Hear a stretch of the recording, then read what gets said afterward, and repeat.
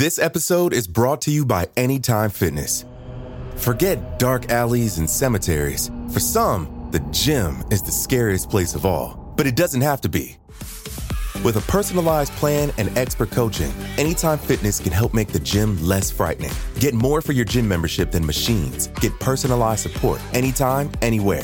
Visit AnytimeFitness.com to try it for free today. Terms, conditions, and restrictions apply. See website for details. This episode is brought to you by Visit Williamsburg. In Williamsburg, Virginia, there's never too much of a good thing. Whether you're a foodie, a golfer, a history buff, a shopaholic, an outdoor enthusiast, or a thrill seeker, you'll find what you came for here and more. So ask yourself, what is it you want? Discover Williamsburg and plan your trip at visitwilliamsburg.com. It feels like we're all being told to go on this diet, take that supplement. Ozempic will give you depression, but you know what'll cure that? Weed. Or you could try to balance your hormones. At Science Versus, we're like, what the is going on? Forget the crap online and listen to Science Versus. Just the facts. Oh, and a bunch of stupid jokes. What is a ghost's favorite fruit? Blueberries. That's Science VS. New season out on Spotify soon. She manipulated countless peers, social workers, and even police officers to secure a roof over her head. Her name is Treva Throneberry, and she spent over a decade of her adult life posing as a teenager in towns across the country. If you enjoy this fascinating episode on the many identities of Treva Throneberry, you should check out our Female Criminals podcast. Every Wednesday, we examine the psychology, motivations, and atrocities of female felons. Listen to Female Criminals free on Spotify or wherever you get your podcasts. Due to the graphic nature of this woman's crimes, listener discretion is advised. This episode includes discussions of sexual abuse, including sexual abuse of a child, suicide, and murder that some people may find offensive. We advise extreme caution for children under the age of 13. It was 1994. 25-year-old Treva Throneberry clutched her few belongings close as she exited the train and scanned the new town's landscape. She spotted a church just ahead. She could try there first. She tightened her dirty brown pigtails, opened her bag, and shoved her teddy bear and her Bible into the nook of one arm. She was trying to look as young and as vulnerable as she felt. After hours on the train, it felt good to walk. She just hoped that Plano, Texas, about 150 miles away from where she grew up, was far enough away. The oversized church doors creaked in mild protest as she opened them and walked inside. People were mingling before the morning service. Almost instantly, she caught the worried eyes of several parishioners. They approached, gently asking who she was, if she was all right. Treva said, "My name is Kara Williams. I'm 16. My father is a satanic cult leader, and he murdered my mother. I had to get away."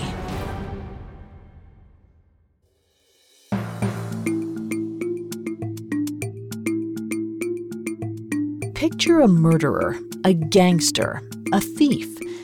Did you picture a woman? We didn't think so. Society associates men with dangerous crimes. But what happens when the perpetrator is female? Every Wednesday, we examine the psychology, motivations, and atrocities of female criminals. Hi, I'm Vanessa Richardson, and you're listening to Female Criminals, a Parcast original. You can find episodes of Female Criminals and all other Parcast originals for free on Spotify or wherever you listen to podcasts. To stream Female Criminals for free on Spotify, just open the app and type Female Criminals in the search bar. At Parcast, we're grateful for you, our listeners. You allow us to do what we love. Let us know how we're doing. Reach out on Facebook and Instagram at Parcast and Twitter at Parcast Network. And if you enjoyed today's episode, the best way to help us is to leave a 5-star review wherever you're listening. It really does help. This week, in a special one-part episode, we'll cover the story of Treva Throneberry, a woman who ran away from home. She manipulated countless peers, social workers, and even police officers to secure a roof over her head and to prolong her childhood. To those that knew her, Treva seemed like an ordinary, happy child, just a little quiet. But that disarming exterior hid a complicated, troubled woman.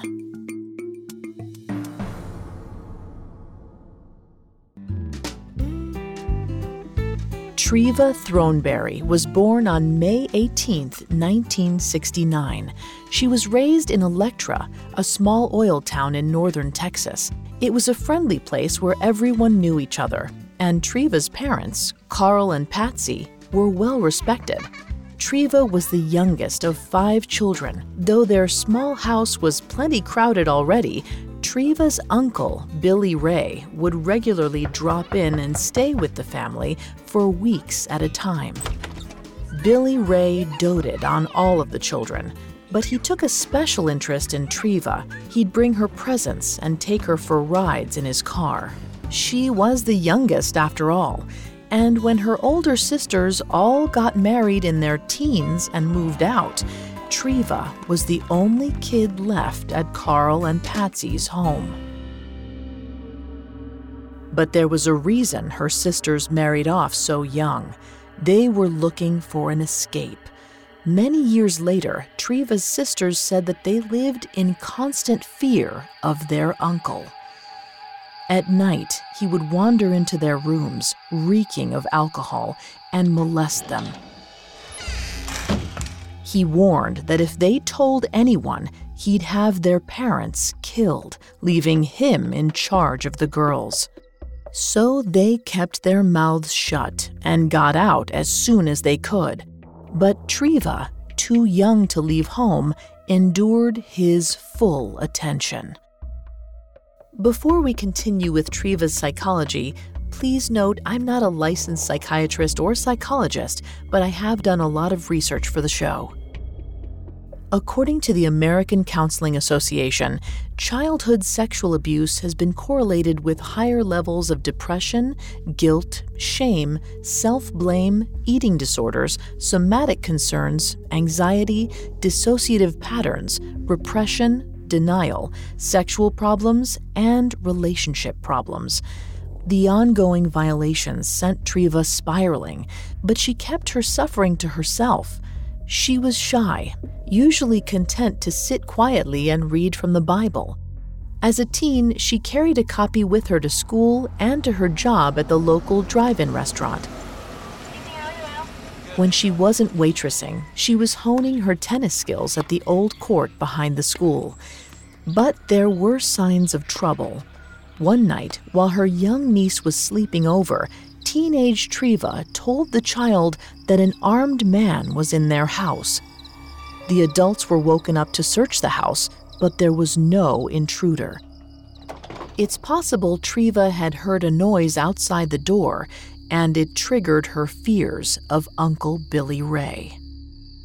In psychological terms, a trigger is any kind of stimulus that can bring about a memory or flashback of a traumatic event. These episodes can feel incredibly real to the person experiencing them. In Treva's case, she must have genuinely believed Billy Ray was back to hurt her again.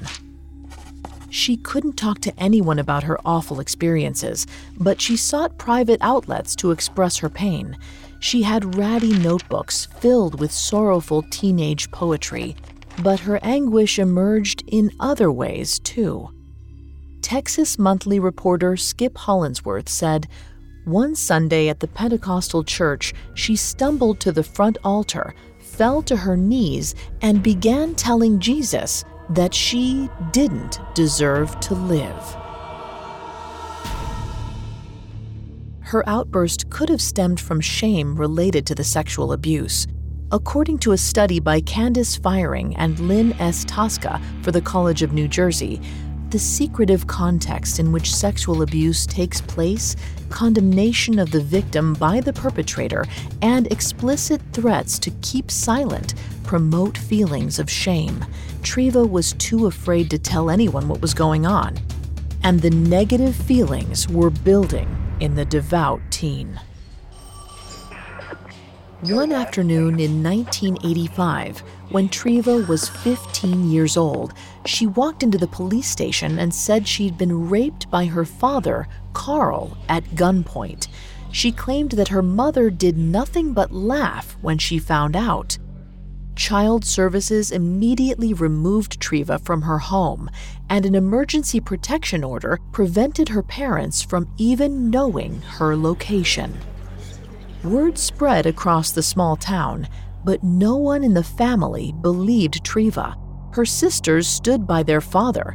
Carl and Patsy said Treva made the story up and even suggested she take a lie detector test. But members of Electra's Pentecostal church, where Treva was very active, said Treva was scared to be at home in the weeks before she accused her father. If Carl didn't rape Treva, it's possible she saw falsely accusing him as a way to get away from her uncle. Billy Ray had threatened to murder their parents if the girls spoke out. Treva might have reasoned that accusing her father would remove her from the situation without jeopardizing any lives.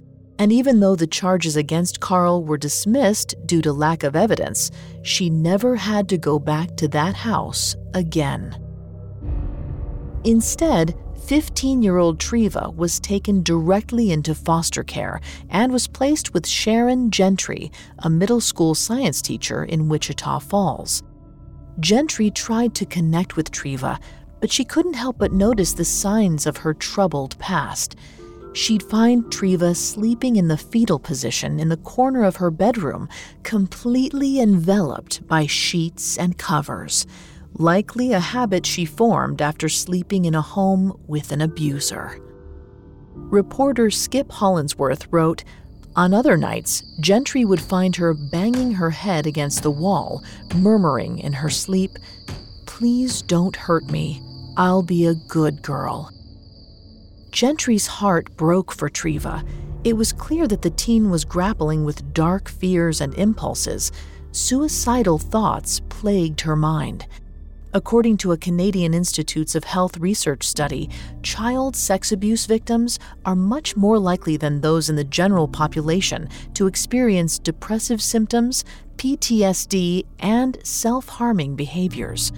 And Treva had no tools at her disposal to process her trauma. She and her sisters didn't even talk among themselves about what Billy Ray had done to them. So she channeled her trauma in unhealthy ways.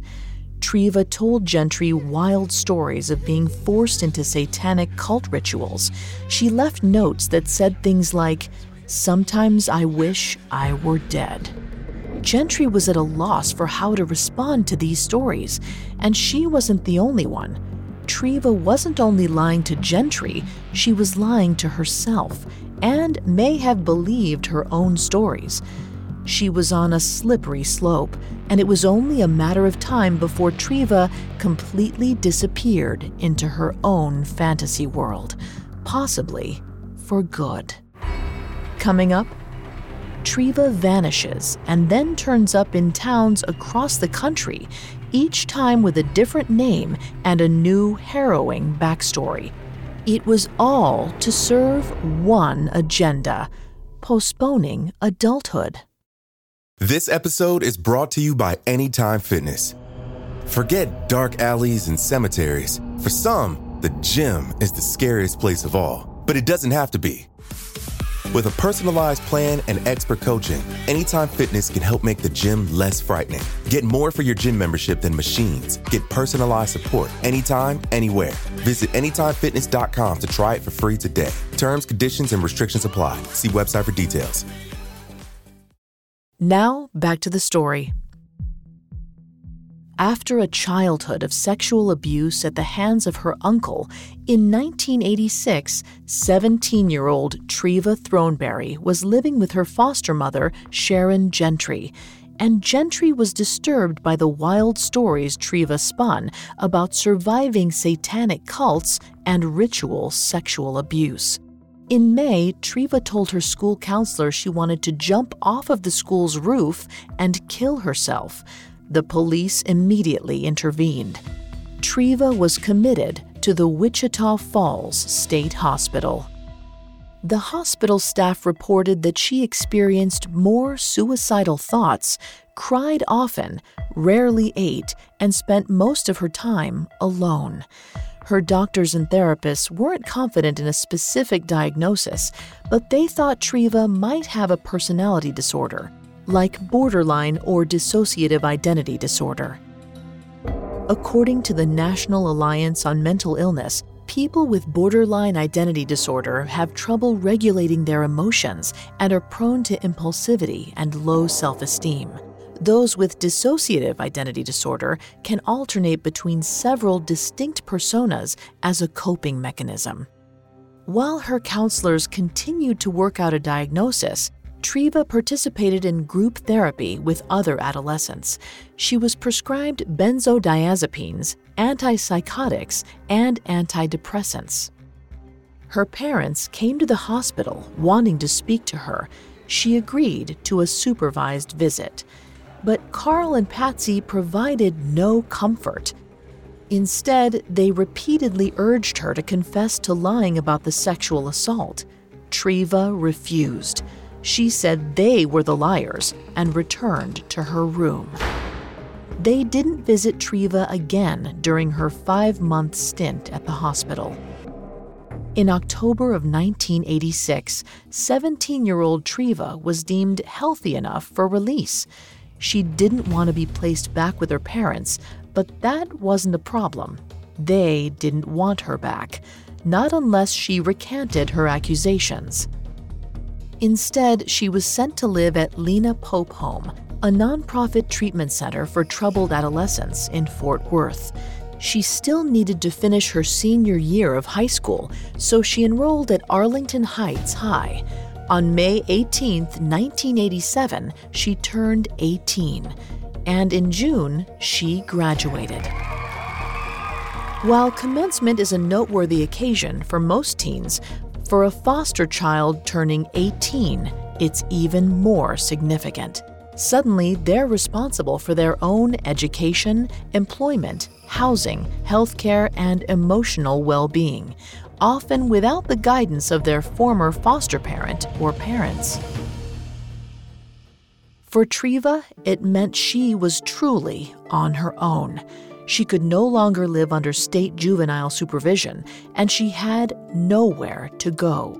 Her former foster mother, Sharon Gentry, said that Treva couldn't envision adult life. In a New York Times article, journalist Emily White wrote, "Throneberry was fixated on 18 as some kind of Rubicon she could not cross. She didn't believe in her own existence after that threshold." The Autonomous University of Nuevo León conducted a case study on a 14-year-old boy who suffered from excessive fear of aging. He too had a history of regular sexual abuse. According to the study, it is known that when a traumatic event occurs, distrust in the skills to face the future is generated. The trauma of Treva's abuse challenged her self-confidence to her core. She wasn't confident in her ability to handle the pressures and responsibility that adulthood brings. It was a terrifying unknown. She didn't even know how to begin to face the challenge. She returned to Electra for a couple of days, but steered clear of her parents' home. She met with her sisters and told them wild stories of satanic cults. She wouldn't meet their eyes when they urged her to apologize to their father. Treva then made her way back to Fort Worth for a short while before getting a job as a maid at a rundown motel in Arlington. But she soon lost her apartment and found herself homeless. According to the National Foster Youth Institute, 20% of children in foster care become itinerant as soon as they turn 18. She called her former foster parent, Sharon Gentry, only once while living on the streets. And that was the last anyone heard from Treva before she disappeared without a trace. As time passed, rumors circulated that Treva was dead, and her family had no reason to doubt them. No one had seen or heard from her in years. But in 1991, when Treva was 22, she resurfaced. She was living in the town of Corvallis, Oregon, where she worked at a McDonald's and stayed with a family she'd met in church. Treva Keeley Throneberry Smith, and used her real Social Security number. But otherwise, she'd left her old life behind. She told people she preferred to be called Keeley Smith, and in an effort to get her name officially changed, told Corvallis police that she was hiding from her sexually abusive father in Dallas. Police began the search for him, but she skipped town. A year later, she showed up in Portland, Oregon with a similar story, but this time her father was a local cop. Another investigation was launched, but again, Treva disappeared before the matter was resolved. Each time she ventured to a new place, she presented herself as a troubled teenager at a local church, knowing some kind parishioner would open their home to her. And when authorities or social workers launched deeper investigations into the tragic stories she told, she'd board the next train out of town. She'd start over with a new alias and return to an age between 14 and 17, making sure to never reach adulthood. With each move came a new high school, a seemingly endless string of first days, and each new identity's origin story got further and further from the truth.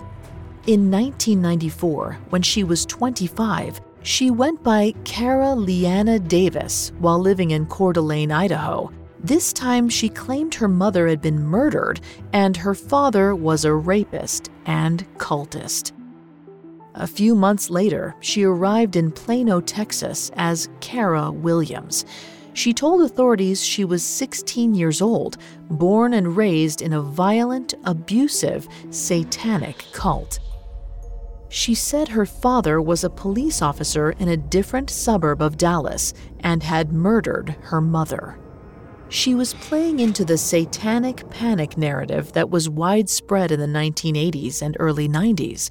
Many people feared underground cults were committing ritual, child, and animal abuse in the name of the devil.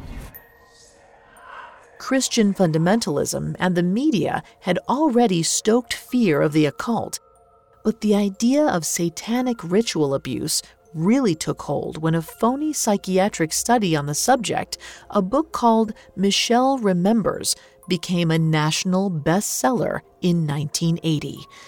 Though the events in the book were quickly debunked, more people were coming forward with similar stories. According to Asia Romano with Vox, the investigation into these labyrinthine claims of satanic ritual abuse would send at least 26 people to jail, despite a complete lack of corroborative physical evidence for any of the claims. Treva's various backstories could have been an attention-seeking behavior, playing into the widespread fears of the time. And when she told her mind-boggling tales, authorities listened closely, took notes, and made promises to care for the lonely, lost girl. This attention was her only outlet to meet her emotional needs. After Treva described the horrors she endured in the satanic cult, people she didn't even know went out of their way to make her feel special and loved. A volunteer for the social work agency even took her to Six Flags and on trips to the mall. The lies she told about her age were also significant. Presenting as a minor meant that Treva could stay in the only familiar world that made sense to her. She could live in the structured protection of high school with a guardian providing for her basic needs at home. The pressures and independence of adulthood were put on hold. This may have been especially attractive to someone who was coping with childhood sexual abuse and who was then left to figure out her own way in the world after her 18th birthday. Instead of facing the future, she remained a teenager, hopping from town to town. In 1995, Suzanne Arnold, the Plano Child Protective Services worker supervising Treva's case, got a call from someone working at a treatment center. The caller had grown up in Electra and told Suzanne she thought she recognized 26-year-old Treva, but by a different name. After this report, Suzanne dug deeper and compiled evidence, including records, photos, and handwriting samples. She showed these to Treva and demanded an explanation, but Treva still swore she was 16-year-old Kara Williams. Suzanne didn't believe her. Treva was discharged from government supervision and found herself looking for a new city again. She arrived in Asheville, North Carolina in June of 1996 as Emily Kara Williams. By August, she had moved on to Altoona, Pennsylvania. There, someone spotted the name Suzanne Arnold written in her notebook and made a call to the Plano social worker. Treva was tracked down and sent to jail for 9 days for issuing a false police report against her fictional Tennessee father, who she claimed ran a child pornography ring. But she was back at it as soon as she was free. Her unique journey back in time took her to Louisiana, New Jersey, and Ohio. In 1997, 28-year-old Treva arrived in Vancouver, Washington, posing as 16-year-old Brianna Stewart. She made her way to the Glad Tidings megachurch, where she sought refuge as a runaway. A church secretary took her in and then drove her to Evergreen High School to enroll her as soon as possible. Treva told the school counselor that she was a runaway from Mobile, Alabama, looking for her birth father after her mother's murder. She said she'd been homeschooled and therefore couldn't provide any proof of previous education. No one questioned her age. If she looked too old, that could be attributed to what had clearly been a very hard life. Mental health professionals in Vancouver didn't know the truth of what Treva had endured, but they thought she might have amnesia or some sort of post-traumatic stress disorder because she seemed hazy about the details from her past. PTSD can manifest in a wide array of symptoms, including fear, anxiety, avoidance, withdrawing from others, depression, suicidal thoughts, and amnesia. Instead of poking holes in Treva's stories, the mental health workers reasoned she may have been repressing traumatic memories. Her inability to persuasively describe her past actually helped her cover story. Treva was quickly enrolled as a sophomore in the fall of 1997. As usual, she stayed with families from the church in town. At school, she joined the tennis team, something that most of her previous aliases had done, and sang in the chorus for the school's performance of Man of La Mancha. Most of the 1,900 students at the school heard about Treva's life at one point or another, so they forgave her awkwardness and the fact that she donned the same outfit almost every day: baggy bib overalls and pigtails. Still, she caught the eye of 15-year-old Ken Dunn. He first spotted her in the sports medicine office after they both experienced minor injuries in their tennis and football practices. They hit it off, passing notes to one another until eventually Treva invited Ken to attend church with her at Glad Tidings. From that point on, church on Sunday was a standing date. When he got his license, Ken took her around on errands and to the mall in his 1978 brown El Camino. In coffee shops and mall food courts, Treva told Ken horrific tales about her past. She claimed she'd witnessed her stepfather murder her mother, was raped by the stepfather and his friends, got pregnant at 12, and was forced to miscarry. Despite the traumatic backstory, Ken wasn't scared away by Treva. She was a beautiful person who could recite scripture and Macbeth, and she'd endured so much. In his eyes, she was perfect. When Evergreen High's Sadie Hawkins dance came around, Ken was delighted that Treva asked him to be her date. They both donned overalls and red shirts. A perfect match. On the dance floor, Ken held Treva in his arms, worked up his courage, and confessed his love for her. She said she loved him too. They shared their first kiss and danced the night away. Ken had fallen in love with 16-year-old Brianna, a girl who didn't exist, and 28-year-old Treva was all too willing to play the part.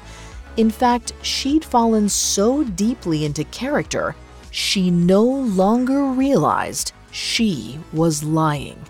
But her tangled stories were about to trap her.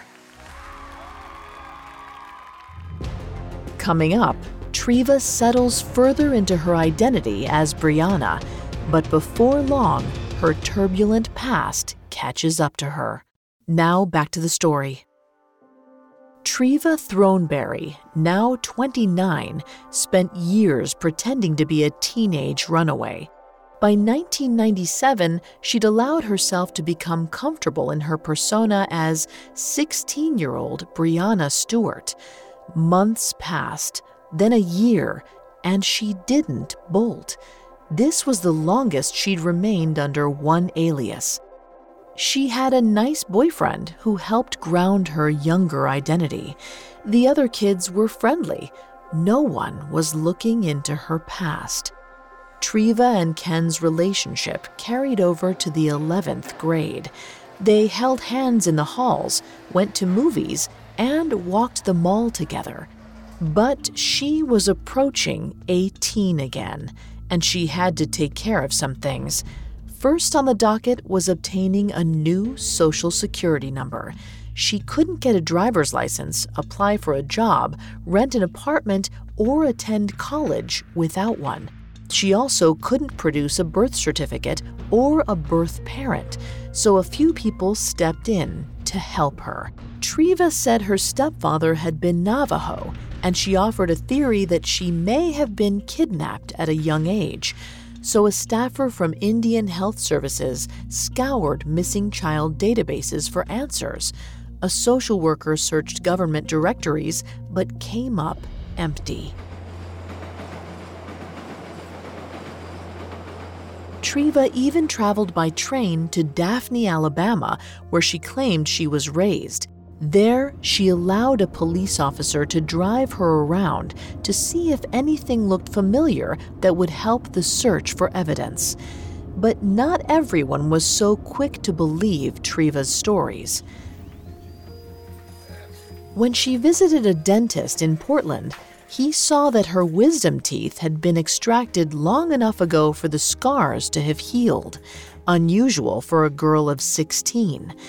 When her social worker and her boyfriend questioned this, Treva got very defensive, angry they'd question her age. In 1999, during her junior year, Treva moved in with a local family, the Gambettas. She had her own room and went to school with one of the kids.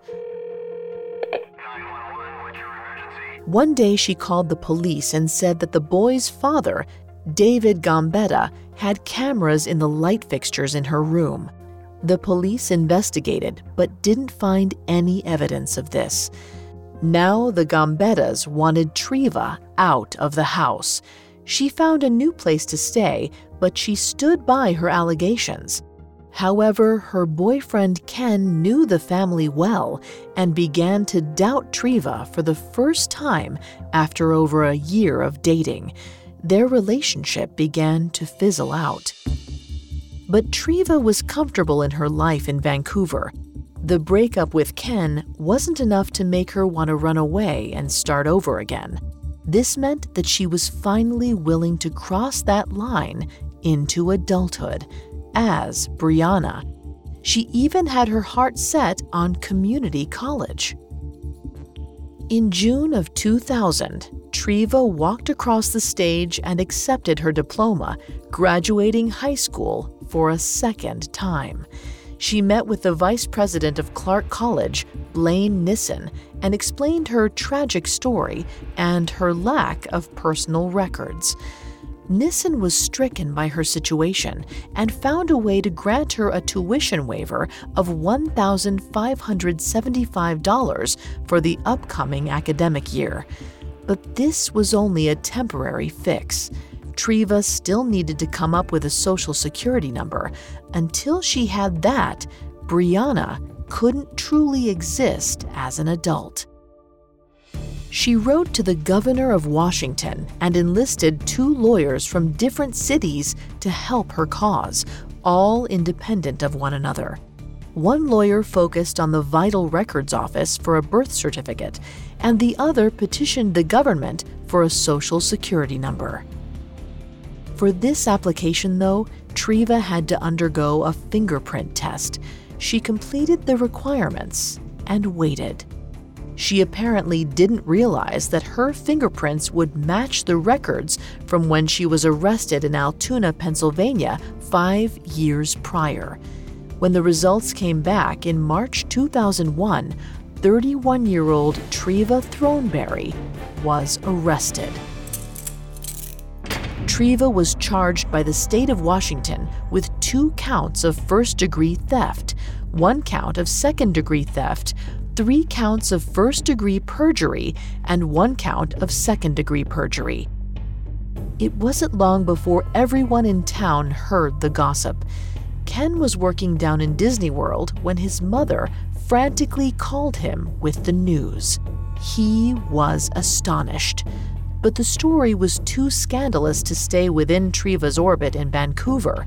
Soon, the strange tale of the eternal teenager captivated people all over the country. Only after Treva's arrest did her sisters publicly discuss the sexual abuse they'd all faced as children at the hands of Uncle Billy Ray. He'd passed away by then, and they finally felt safe enough to talk about it. For the first time, the world learned about Treva's trauma, and it colored the public response to her story. Some wanted her to simply get the help she needed, especially after hearing what she'd been through. Others, like the Clark County Senior Deputy Prosecutor Michael Kinney, classified Treva as a manipulative criminal who'd gamed the system. During her time as Brianna, Treva had received funds in the form of children's health services, foster care, and public schooling. But still, she maintained that she didn't know anything about her old life, her parents, or Treva Throneberry. When she found out her lawyers were going to testify to her real identity in court, she fired them. Instead, she opted to represent herself during the 5-day trial. And she did, with a stack of law books at her side and her hair in her signature pigtails. After all, they'd worked to make her seem younger before. But Sharon Gentry, Treva's former foster mother, was flown in to testify about her adolescent years. She identified Brianna as Treva. She brought photos. She grew emotional as she described Treva as a hardworking student and a good kid. Even after the emotional and persuasive testimony, Treva continued to insist that she was Brianna and had never met Gentry before. Her standby counsel, Jerry Ware, said, There's no question in my mind, having spent as much time with her as I have, that she is of the opinion that she is Breonna Stewart. From a psychological standpoint, Treva's behavior was hard to explain. Her symptoms were comparable to those of dissociative amnesia or dissociative identity disorder. People who suffer from these conditions often feel a disconnect from their true selves, as if they are outside observers of their own lives. These disorders are often paired with a loss of personal memories. When these disruptions occur, alternate personalities can emerge. Whether these new individuals are aware of the original person differs case by case. The National Alliance on Mental Illness said, often these identities may have unique names, characteristics, mannerisms, and voices. According to the Mayo Clinic, dissociative disorders usually develop as a reaction to trauma and help keep difficult memories at bay. Treva had seemingly separated herself from the real abuse that she'd endured by becoming someone else. Maybe this meant she'd really believed her fingerprints were those of Breonna when she submitted them for a Social Security card, or possibly it simply slipped her mind that her prints were in the system from her arrest in Altoona. But now, the evidence seemed to prove that she was Treva Throneberry, no matter how much she protested. And inconsistencies in her own records as Breonna weakened her position even further. For example, she told authorities her birth year was 1981, but her enrollment paperwork for Evergreen High said 1980. Given Gentry's testimony, the photos, and the fingerprint evidence, the jury didn't take long to find Treva guilty. She was offered a deal of only 4 months in jail if she admitted to the lies, but she refused it. So in November 2001, Treva Throneberry received a 3-year sentence. Reporter Skip Hollinsworth wrote, Judge Harris said he wished he could send her to a state hospital for treatment, but his only legal option was prison. From the Washington Correction Center for Women in Gig Harbor, Treva tried to appeal her conviction, arguing that evidence had been mishandled, contesting the credentials of the fingerprint expert, and challenging Gentry's expertise in identifying her former foster child. None of these claims overturned her conviction. Treva was released from prison early in June of 2003 when she was 34 years old. She moved to Seattle and lived at a women's shelter called Knoll House for a few months. She has since fallen out of the public eye. But she resurfaced briefly in June of 2016 when she accused a man of trying to sexually assault her while she was working at a hotel in Washington. At that time, she went by the name Breonna Kenzie. It's clear she left Treva behind in Electra all those years ago and seemingly has no intention of returning to that name or that identity ever again. Whether she was playing a long con to stay off of the streets or battling with mental illness, she did what it took to survive as Breonna.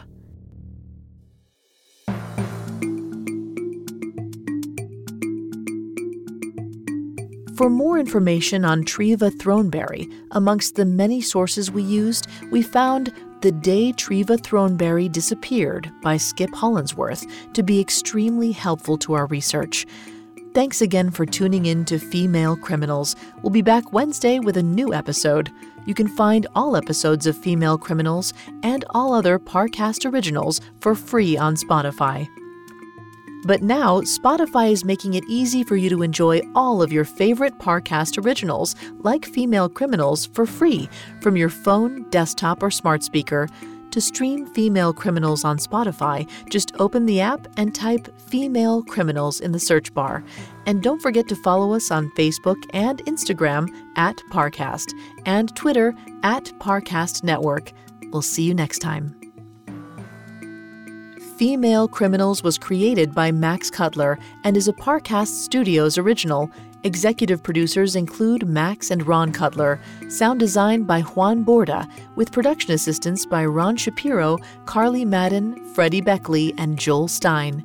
This episode of Female Criminals was written by Molly Foreman, with writing assistance by Maggie Admire. I'm Vanessa Richardson.